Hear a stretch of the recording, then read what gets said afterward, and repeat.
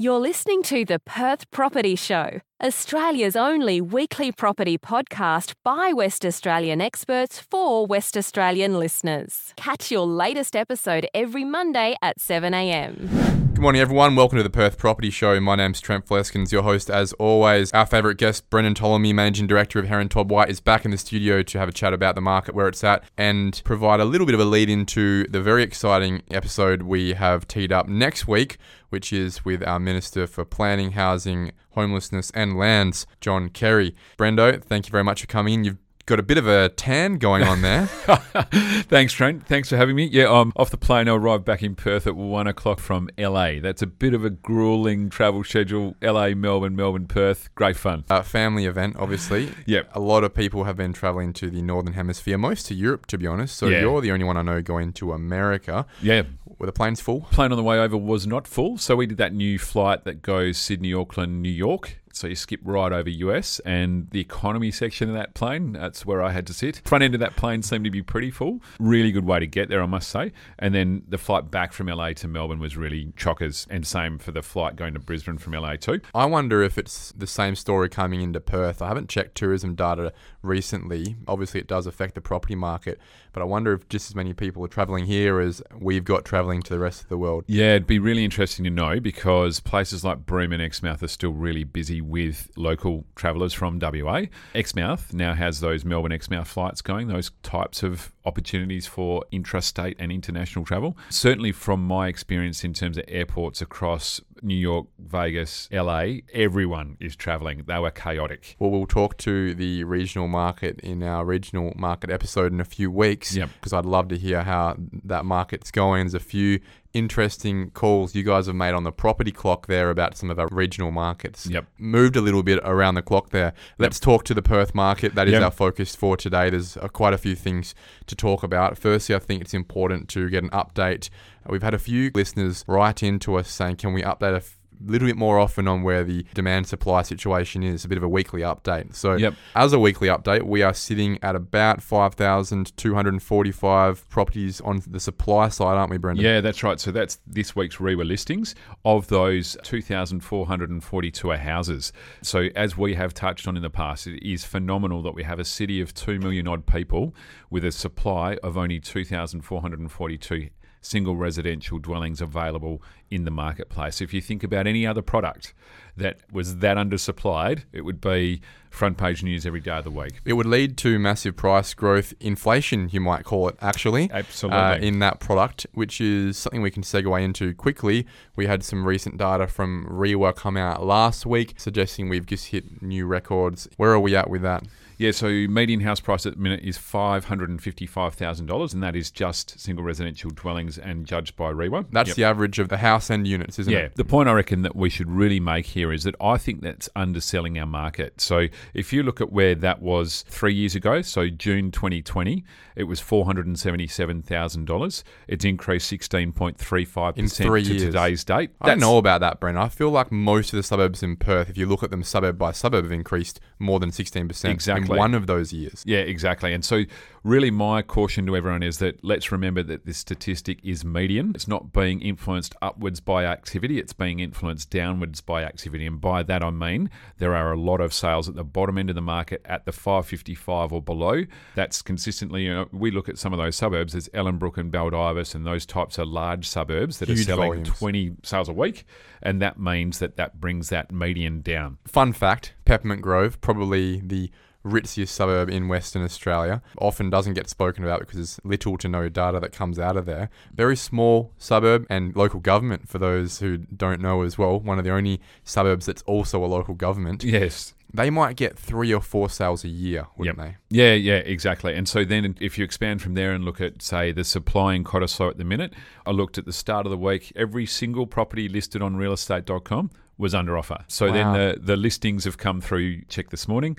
There's probably about 4 or 5 brand new listings sitting there that the agents obviously list towards the end of the week to get some interest. But that just shows you that if there's no supply there and therefore not a whole lot of sales, we can't influence the median house price upwards. So that's right. So the message to listeners would be, take a look at the median house price, have a listen to it. If it's going up, that's good. It's better than going down. However, that number of growth really is not representative of where your property is in your suburb. Yeah, and it's the number that gets a lot of attention. So that probably is meaning that there's subdued attention around our property market. And by that I mean, I think the market's moving, as you alluded to earlier, but there's not a lot of press around it from the East Coast or here in WA because people can't see the median moving in a dramatic fashion. Yeah, people look at the median like it's the ASX index. Yep. No one invests in the ASX index of property in Western Australia. There's no Perth property index, is there? Yeah. No, exactly. And so therefore, while we're talking about it, really I'm trying to get to the point that people should be confident about the market, that it's actually a good time to buy in. If you look at that really simple statistic of 16.35% over 3 years, then you're making a 5% increase per annum on your money, and we're pretty certain across this table that 5% would be exceeded in most suburbs anyway. Top 5 suburbs for growth last year. Number 1 was Winthrop. $1.2 million median there, a 25% increase. Now, I'm not sure I believe either of those stats on a house-for-house basis, in the fact that I'm not sure that your property on Winthrop has gone up 25% year on year. But however, that just shows the fallacy in the data points there. Yep. Is that it's a subset of last year's sales to this year's sales. They're not revaluing every single property in the suburb and doing some valuer general service to the society, which might be helpful actually. Yep. But what they are doing is just going, well, these 30 properties sold in the suburb last year, these sold this year, these ones sold for, as a median, 25% more than these ones. We really need to be cautious both in an upwards and downwards direction about what that means for our property individually. And the only way you're going to know that really is to put your property on the market or look at the properties on your street and see what they've been going for. Yeah, there are a couple of suburbs that have had some attention in terms of value increase, and one of the ones that is the favourite for to be discussed around the office at the minute is the East Coast investors coming into a location like Armidale. It really bottomed out in value probably about 3 years ago, and the value increase there has been probably an easy, in terms of cash, $100,000 value increase on an average 3x1 on a decent sized block in there. And so that shows you why the statistics are showing up to buyers agents in the East Coast, and they're saying, quick, we've got to get into this location. The rent's good and it's had a decent value increase and it'll keep going from here. One other thing that you're alluding to when we're talking about the fallacies of the median house price as a statistic to track, that it's a very mobile market. There's not a lot of friction below the median house price, but there is a lot of friction above. It's very hard to get transactions, not because people aren't able to buy, because most people at that level actually can't find somewhere to downsize to. Yeah. So there's a real theme running through the marketplace, and it's the detail sitting behind the supply side story. And that is, if you want to move somewhere, you can't either upsize or downsize because it is so difficult to go and find the product that you're after. So if you take the downsizer market, there's no luxury apartment supply for them to wholesale move into in the location that they would like to select, i.e. probably around the corner from where they live already. And then if you talk about the upgrade market, you're sitting on your existing house and you've got that real dilemma around, I know the rental market's tight, so I can't move out or sell my house. How do I transact or manage the transaction process from getting out of my house into the new house whilst I still secure accommodation for myself and my family? One of the things we're saying to brokers at the moment is, if your client is looking around and they think they're going to roll up to a home open and literally buy that weekend, it's just not possible. You need to have everything in place. So go to your broker or your banker, get your pre-approvals, get all your documents sorted out, make sure that you're ready pretty much to make a cash offer on anything that you are interested in. Let's be really careful about the term cash offer. Essentially, that does not mean that you've got $750,000 in the bank that you're paying cash. It means that you have a pre-approval that you're able to go and offer to that level, and you're really confident that you've got the money in the bank or that you have that loan secured in order to pay that. I'm 33. I've got a handful of mates ready to buy that family home, that first family home, I guess, after the initial investment property. They might have had all the initial unit. They've been genuine buyers for over a year, some 2 years, and still cannot either find anything that they would put their money to, or just not winning at the negotiation table at the end of the day. Yep. That's me in my stage of life. You're that next generation above me, Brendon. What's it like for you and your mates? Well, it's pretty stagnant, to be honest. There's a few that have been out buying opportunities to knock over and rebuild. There's a few upgrade buying, but mainly, and I'm 50 odd years of age with relatively young kids for my age, a lot of families sitting on their hands saying, well, we've got our accommodation and our family home and we like where we live. Kids are close to school and recreation areas and those kinds of things. So we'll sit tight where we are. And I do wonder if we surveyed that group and said, oh, what don't you like about your house and would you upgrade if you had the opportunity? How many would take that opportunity? You've got that demographic in terms of your age, to be fair, where probably the highest percentage of people who have the ability to be an investor. Yep. How many mates around the barbecue are you talking to who are interested in being an investor right now or not? And if they are, how successful are they in just acquiring housing? I think there's a fair portion that are interested, but they're interested from a distance. And by that I mean they look at one home open, see the stampede and go, gee, this is way too hard. Few being invested in lifestyle, so buying in the southwest, that type of scenario. So moving to that next stage, you're going, we'll need the holiday home in the future, or it's a good investment because the return from Airbnb is really good. So that becomes that extra decision-making point. In terms of going around Perth and buying, say, units or straight-out single residential investment properties, not a lot of activity at this point in time. They are probably overrun by investors coming from the East Coast. That's exactly what's happening, right? These guys on the East Coast, they are rabid dogs right now. They are over here paying whatever they have to because they see value. They've lived it before. We've spoken about that before. Yep. And they're competing with people who were burnt twice. Yeah. They see our price point because it's relative to their market. So whether you're coming from Brisbane, Melbourne or Sydney, their price point is much higher than ours. And so we look cheap. And we see records. Yeah. Right. We've just broken an all-time record in the last few months, obviously. Yep. The 2014 price we've just got back to, and we see, oh, that's a bit expensive. Yeah, exactly. And so the dilemma for our valuers who are out seeing those contracts come through for finance is essentially those people are paying 5, 10, 20 grand more than they know the locals offered. That's the story they hear from the real estate agent.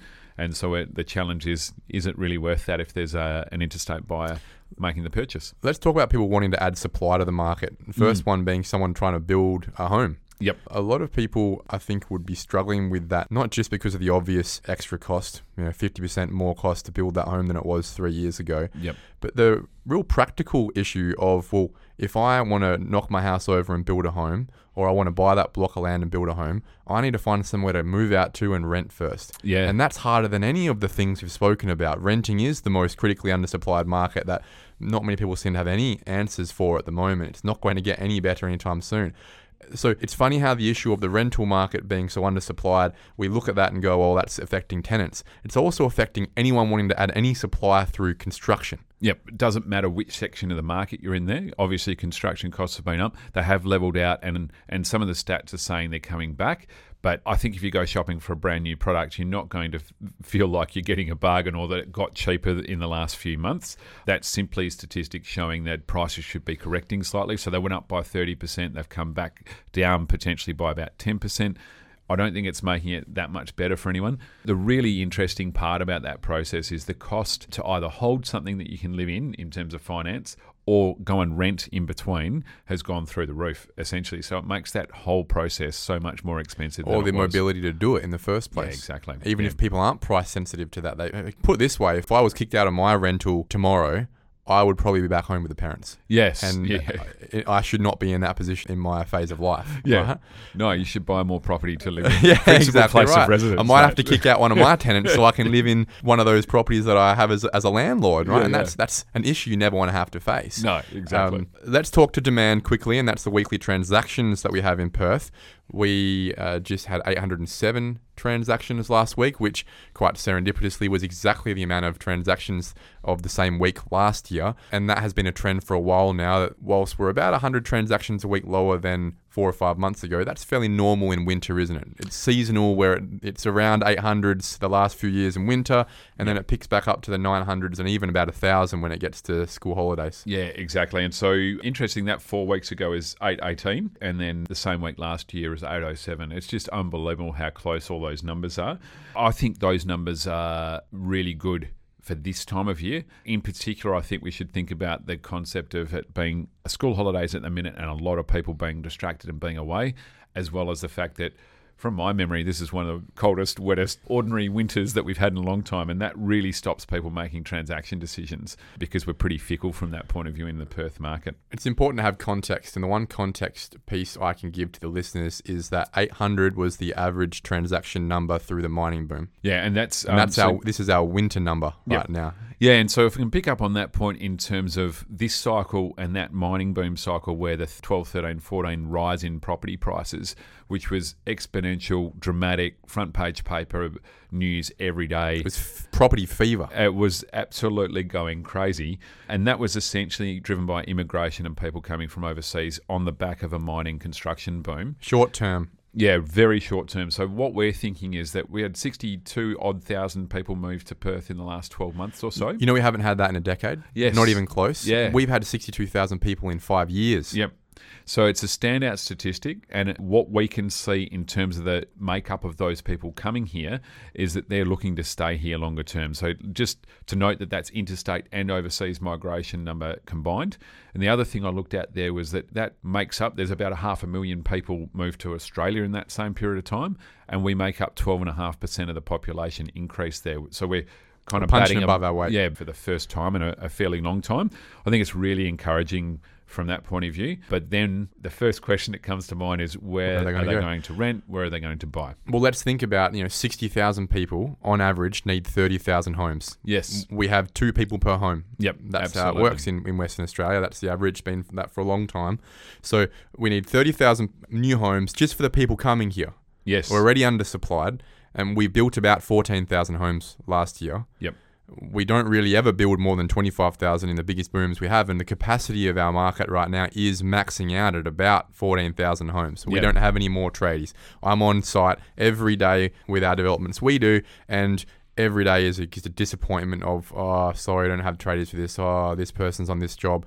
Every tradie isn't doing one job. They're scooting between 4 jobs, keeping 4 people unhappy. Yeah. Right? So keeping 4 people unhappy. It's very frustrating right now, and it's simply a product of the fact that we are sitting at our capacity right now. The mining industry sucks every tradie out of Perth as quick as possible, and that's where we are right now, where if you think about the environment with which prices can drop, well, supply has to be greater than demand. Yep. It's pretty straightforward numbers right there, right? Just within new people coming in, we need 30,000 homes. Yep. We only build 14,000 at capacity right now. Yes. So what must happen to prices in that situation? They only go one way, Brendon. Yeah.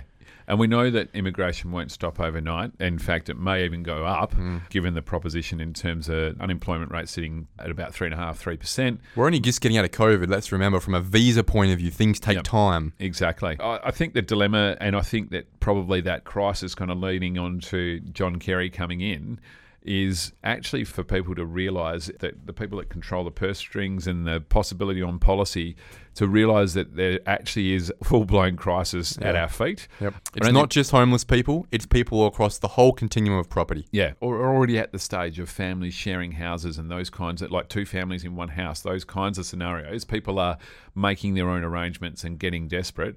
I do believe there's a lot of empty bedrooms out there. We've seen some recent examples of granny flats with 3 bedrooms in them being rented at $200 a week for the bedroom plus costs, $600 a week for a granny flat. That's that only crazy. happens in an environment like this, right? Yeah. We only talk about living some Big Bang Theory Friends lifestyle where we have share houses and share apartments in environments like this. Otherwise, everyone would rather have their own place, wouldn't they? Yeah, exactly. And that's kind of how those big cities operate. I lived in London and for a while where it is all just share houses and you literally do rent a bedroom. But we've had some solutions in the past. We constructed short and long-term accommodation, like the state government took control of things like the Nolimba. It was essentially an immigration centre for people coming here, started as that 10-pound pom type scenario where they were accommodated for a week or 2.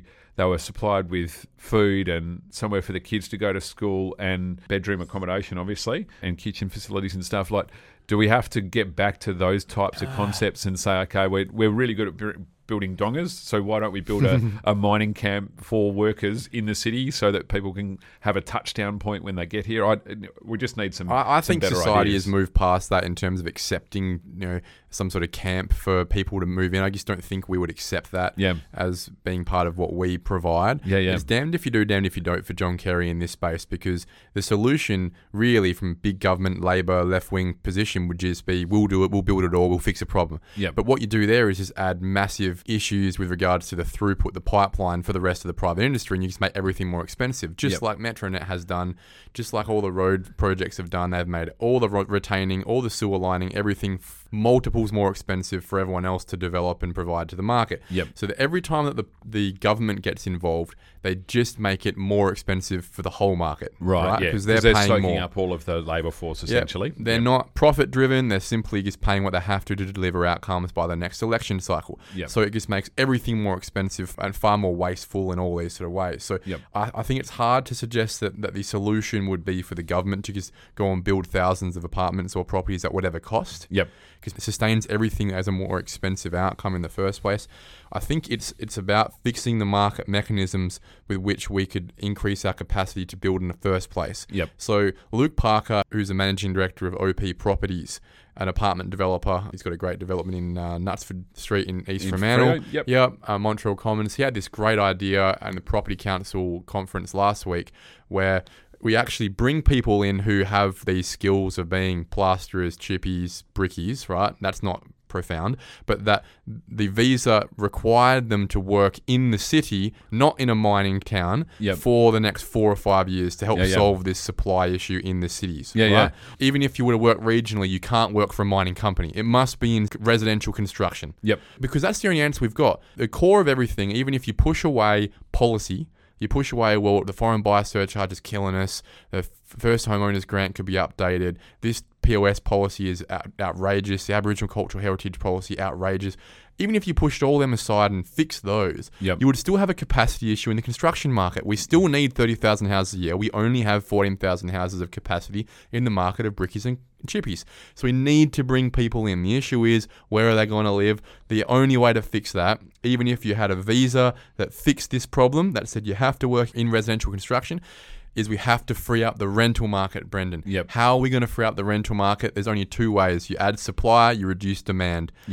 Well, how do we add supply? We have to incentivize investors somehow. Normally, that's just market. So the first thing you do is make sure there's no risk of rent capping. The Greens are off their trolley at the moment thinking that that's a good idea. But they're winning. East Coast, it's happening in the East Coast. Right? And the second thing you do is help people stop demanding rentals by getting them out of the rental market and into the ownership market. Absolutely. How do we do that? So there needs to be a product for them to buy. I think that we really did miss the boat. If you go back 5 years in that time frame where we had a lot of local councils stymieing development and stymieing approvals, I know they've got their reasons, and that places that local authorities need to be involved in some of the planning approval process. But now the whole of the market's paying for it, and there's no consequence for those councillors that were making those decisions that potentially were self-interested, whether it's for the local suburb or for themselves or whatever the case scenario. But that level of government have got to take some responsibility for restricting the supply into our marketplace. There's just no doubt that as a growing up city or in a maturing city that we don't have enough high density accommodation in near city locations that has infrastructure already constructed. That is an issue in the fabric of our planning system, is that the local governments have so much control and little accountability. The state government cop all the flack for not being able to deliver supply when it's actually the local government with the noose around the neck of developers. It's interesting to watch the effect of the councils resisting approval of development applications. So driving up and down Stirling Highway at the minute, you've now got a situation within a few hundred metres of each other. You've got the Chellingworth site, which is closed, the car yard's gone, it's sitting there as a clean site, just waiting to be graffitied and vandalised and all that kind of stuff. And there's a huge site. It's really big. Then across the road and up the road, you've got the old, I think it was the Captain Stirling Shopping Centre. There used to be an IGA in there. That's owned by Aldi. That is now graffitied, broken windows, fences around it, looks really ordinary. And then next door to that is the Captain Stirling Hotel, which is essentially owned by Woolworths. And there's some houses out the back that they've owned for a number of years whilst they've waited for their approval to come along. They're vandalised or being demolished. It looks really ordinary, and you have to stand back from it and say, well, councillors, look, did you expect this? Are you experienced enough to understand that by resisting the development, you've ended up in this situation? Is that the best thing for the people, the residents, the people you represent within that location? I know there was lots of resistance for good reasons and bad reasons, but the outcome that they've got at this point in time in the cycle of the market is really ordinary. And now they've landed in a space where some of that development's not actually viable because it's so expensive to build. Yeah. Imagine if it happened 5 years ago. Yeah. It would have been up. You'd have a whole bunch of people who can now service. Woolworths is not going to go in there until there's enough people to service. Yep. Now, to have enough people to service, you need development along that highway getting some critical mass. Yeah, exactly. And they've obviously done the demographic study. They're really smart. These people, they understand that it's a place they need to be in the future. But you can't let the suburb degenerate whilst you wait for all the approvals to come along and the construction to commence. Yeah. Yeah, well, they'll point the finger at, well, it went through the proper due process and now it's just unfortunate that it's become too expensive to build most of this stuff. That will be the response. And the councillors are actually still able to stand back and say, we didn't approve this. The state government has. So. And that's right. And look, this is one of the, I guess, the positive things to come out of the state government is that they are continually looking to improve their state approvals process, the JDAP. For the most part, I'm not a fan of a couple of the JDAP members who definitely are not competent enough to be on that panel, but for the most part, most are very competent and remove the political nature of their decision making for the betterment of the community. And that's why we're seeing things like Chellingsworth finally got approved. OBH you got the OBH finally approved as well. This is going to start bringing some accessibility to the best amenities in our city to regular people who might not be able to afford 1,000 square metres with a mansion on it, but they could certainly afford a 2x2 on Stirling Highway. Yeah, or a 1x1 in a great location that's close to schools, universities, the city, and amenity. Yeah, it's really interesting to see how that evolves and whether that diversity in that pipeline comes along. In the last quarter, there was 0 apartment complex commenced construction. No surprises. And then as we've gone from June into July, there's 2 complexes that are just starting out of the ground at this point in time. There we go. These would be the first ones in nearly a year coming out of the ground. They're not massive. They're not bringing 250 apartments to the market. We're not talking huge complexes here. We're talking about tops 100 apartments across those developments. Yeah. Well, Tim Willing just got his apartment development in Coolbinia approved as well. Last week. The City of Stirling were, it sounds like, whilst taking their time to do their due diligence properly, generally supportive of it. Interestingly enough, the guys got, I think it's 1 or 2 levels approved higher than the acceptable outcome in the zoning there, which is just demonstrating that the only way that these developers are getting their apartment developments to work financially is they need a bit more height. Is that not something you think the government should be looking into more, is to use the incentive of extra height to maybe ask for a bit more in the ESG green space? I'm pretty sure the Canning Bridge precinct did this pretty well, where they had height limits for maybe 8 stories in the M8 area, but you can do an extra 2 stories if you meet certain green standards. What would be the big problem of that, for example, turning a 4-story building into a 6-story building? Yeah, and look, I firmly believe that there's 2 things going on there. One is that the council should be worried about what's happening on the ground to make sure that the amenity happens on the ground. Like, don't go to the developer and say, it's all got to be retail on the ground floor, thanks very much for coming.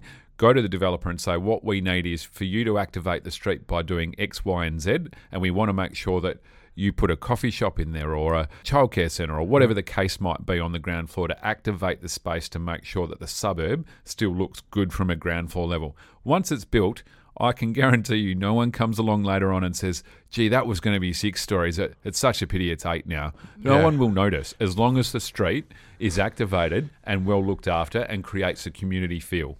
Preaching the choir there, Brendon. The amount of people that I've spoken to, it's funny how even people in the building and development industry, when they're a neighbour, turn to NIMBYs themselves. I've had people say, oh, it's zoned for 5 stories. I can't believe they're going for 7 and they're going to get it approved. That's not fair. They should be paying more, as if it affects people. Yeah. How many people actually look up and go, oh, Jesus Christ, that 1 degree of my viewpoint up there on the way to looking at the sun is really affected now, right? Yeah. And I think the thing that we all need to remember there, and why you and I are passionate about that density, is that it actually creates a community. Creates communities. And you get one chance, Brendon. Yeah. It means that you get a better ground floor outcome. You get 2 coffee shops instead of 1. You get the French patisserie and the coffee shop to choose from. You get more services around, and you get safer streets because there's people in the street. We need people to start getting that, and hopefully a bit more of, if we can tie it back to that, travel will help people. The more people can travel and see other cities around the world who are all functioning perfectly fine with 5, 6 stories, 7 stories. One great example, if people are around and they can drop through, is the cafes that have been activated down in Glyde Street in Mozzie Park there. Always been a really active local area. Yep. But Pact have recently finished Noma in there. There's a great, I can't remember the name of it, but I've had a couple of coffees from the coffee shop next door, and it is absolutely fantastic. Wouldn't be there without the apartments. Absolutely, and going crazy. It's just absolutely the fantastic. Same people in that area who would have screamed bloody murder about these apartment buildings going up, saying it's going to ruin their lives, and now sitting there having a coffee on the ground floor. Yeah. And that product, it looks amazing from the street and looks amazing inside as well. Yeah. Hey, one thing that we don't talk about often enough that is actually a real impactor on our market, and I don't know how they get off scot-free all the time, are the banks. Yep. We were talking off air before the episode, and obviously you have a lot of touch points here being a valuer, about how the banks covertly influence the ability for the market to provide supply to the community. If you think about it, banks are the biggest investors in property in the country. Yeah. When a developer goes in with their 30%, the bank brings 70%. Yeah. You think that the developer is the owner of the project. Actually, it's the bank. They got the mortgage. They've got more money in it than any developer will have. Yeah, absolutely. And it's their policies that define how easy it is for certain housing types to get developed at certain times in the cycle. Yeah, and it's been really interesting that, for good reason, the banks have gotten shy in terms of lending to developers. They got burnt pretty badly on some East Coast developments. 20 years ago? Well, yeah, in the last cycle. So projects through Queensland where the Big Four had some exposure to, and that really changed their thinking around policy and whether they needed to be in that marketplace.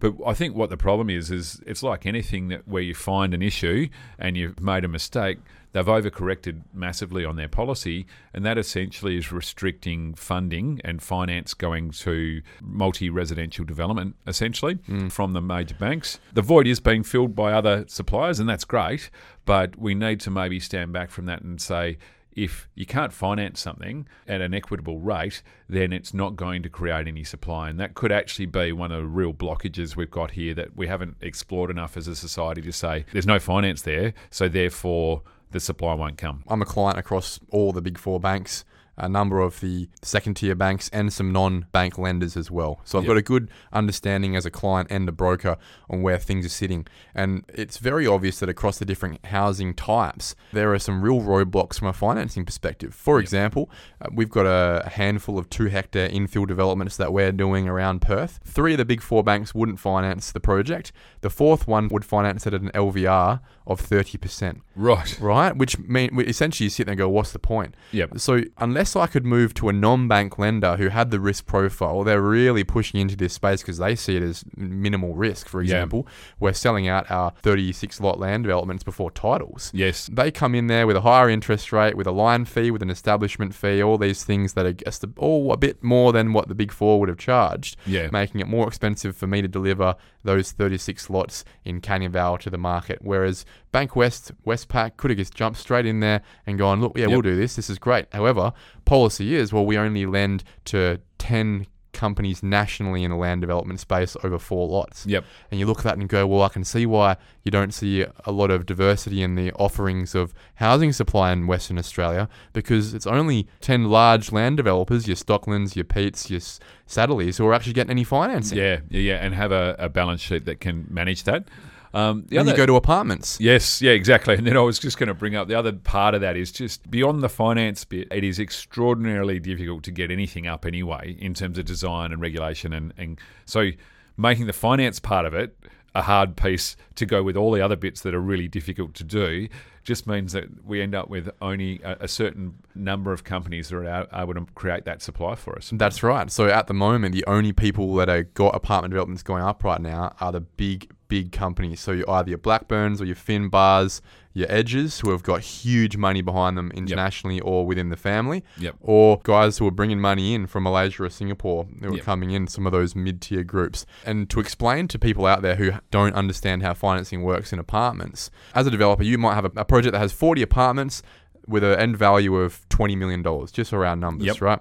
A bank will say, well, look, we'll lend you 65% of that, and you need to pre-sell 100% of the value of that debt anyway. So the bank is 100% covered, essentially. They got all pre-sales on the $13 million, and then the developer has to stump up the other $7 million in his own money. Yes. Before he can even start the development, right? And what that means is that unless we get 13 million pre-sales, which would be 26 of the 40 apartments pre-sold, yes, he can't start because the bank won't give him the money. Yep. A couple of things happen there. One, it puts the project out a year or two trying to get 26 of these apartments pre-sold to people who aren't sure when or if ever this apartment development will get going. Yep. They're pre-selling it at a discounted price really just to get people in. Yes. So they're not actually maximizing the return that they would if they could sell at the end. And then obviously because it's delayed, it puts these risks that have obviously come straight into the market now where so many of these projects, if they weren't hamstrung by 100% pre-sale requirements from the banks, would have got building 3 years ago, Brendon. Yes. But because they couldn't get pre-sales in COVID, they're certainly not getting them now. Yep. And they're not getting them at the price they need, with the build contract being 40% more than it would have been 3 years ago. Yeah, spot on. So the situation in financing for apartments, whilst there are more banks that will finance apartments, the noose around the neck of developers has made it so much riskier, and it takes so much longer to get these off the ground because of it. Yep. And therefore we have no apartments. You wonder why there's no properties available for rent in the market right now. Yep. There are no apartments that have been developed because the banks aren't actually playing ball, sharing a bit of that risk with the developer, with the builder, right? Yep. You look at the way it is in China. It's very interesting in China, the different way they do it. They get the pre-buyers to actually progress pay along the way rather than needing all those pre-sales. Yeah, that's interesting. So then you're almost on each individual finance, obviously, drawing down like you do on a single residential construction. It's exactly like a single residential. All the owners essentially got their own build going on with progress payments. Maybe that's something we need to look into to share a bit of the risk around. And it's interesting, the feedback we're getting from pre-sales, buyers are savvy enough to be standing there saying, when are you going to start building? And they're not committing at all to pre-sales. It's a Mexican standoff right now, isn't it? So they'll only commit to something that they can see construction started. The only way I see this problem being solved is our Treasurer, Rita Safiotti, getting brave, getting pragmatic, and removing the foreign buyer surcharge to start having a sales pitch to the Asian market where they have no issue buying off the plan apartments because they've lived in them since they were born. Yep. Coming across here and being that first swathe of pre-buyers, the ballast to get things moving so a developer can go, we've already got 20 sold. Yeah. You can be number 21. Yeah. And if they've bought up 10% of the complex, what's our problem with that? Yeah, exactly right. They're the people that are getting it off the ground.